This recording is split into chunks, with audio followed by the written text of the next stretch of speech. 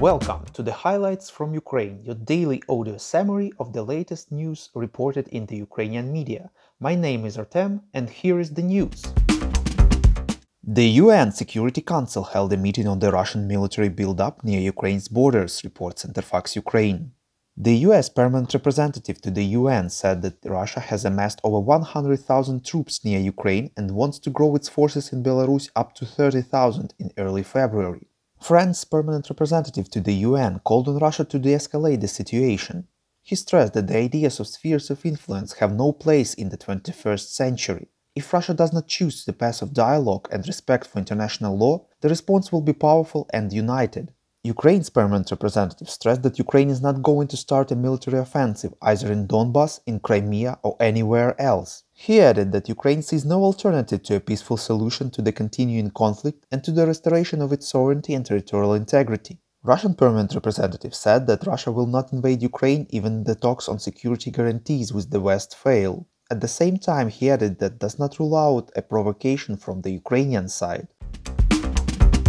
Ukrainian Defense Minister Oleksiy Reznikov gave an interview to LBUA. The minister believes that Russia's blitz assault on Kharkiv is currently unlikely. He stressed that Russia is analyzing various options for invading Ukraine if a relevant political decision is made. Reznikov added that there is the likelihood of an attack from the south, from the sea, and from the east.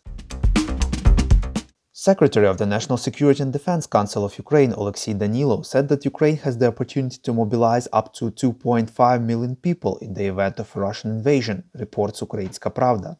He said that it'll take from 3 to 7 days of active preparation for Russia to be ready to invade Ukraine. According to Danilov, such preparation would be easy to see and they have not been registered so far.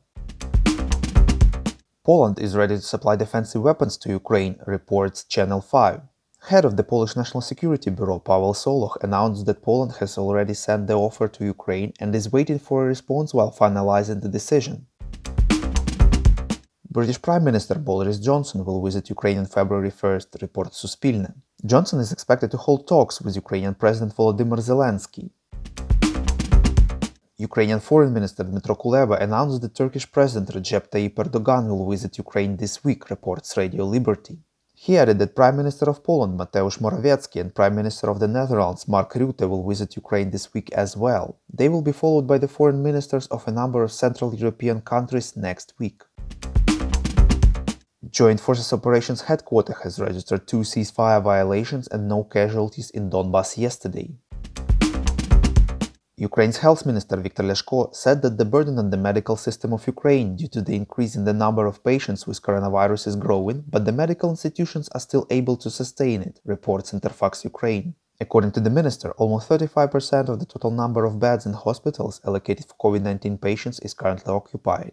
Leshko expects the pandemic can end in 2022 due to the development of the medicine with direct antiviral action and reduced aggressiveness of the COVID-19 strain, reports RBK-UA.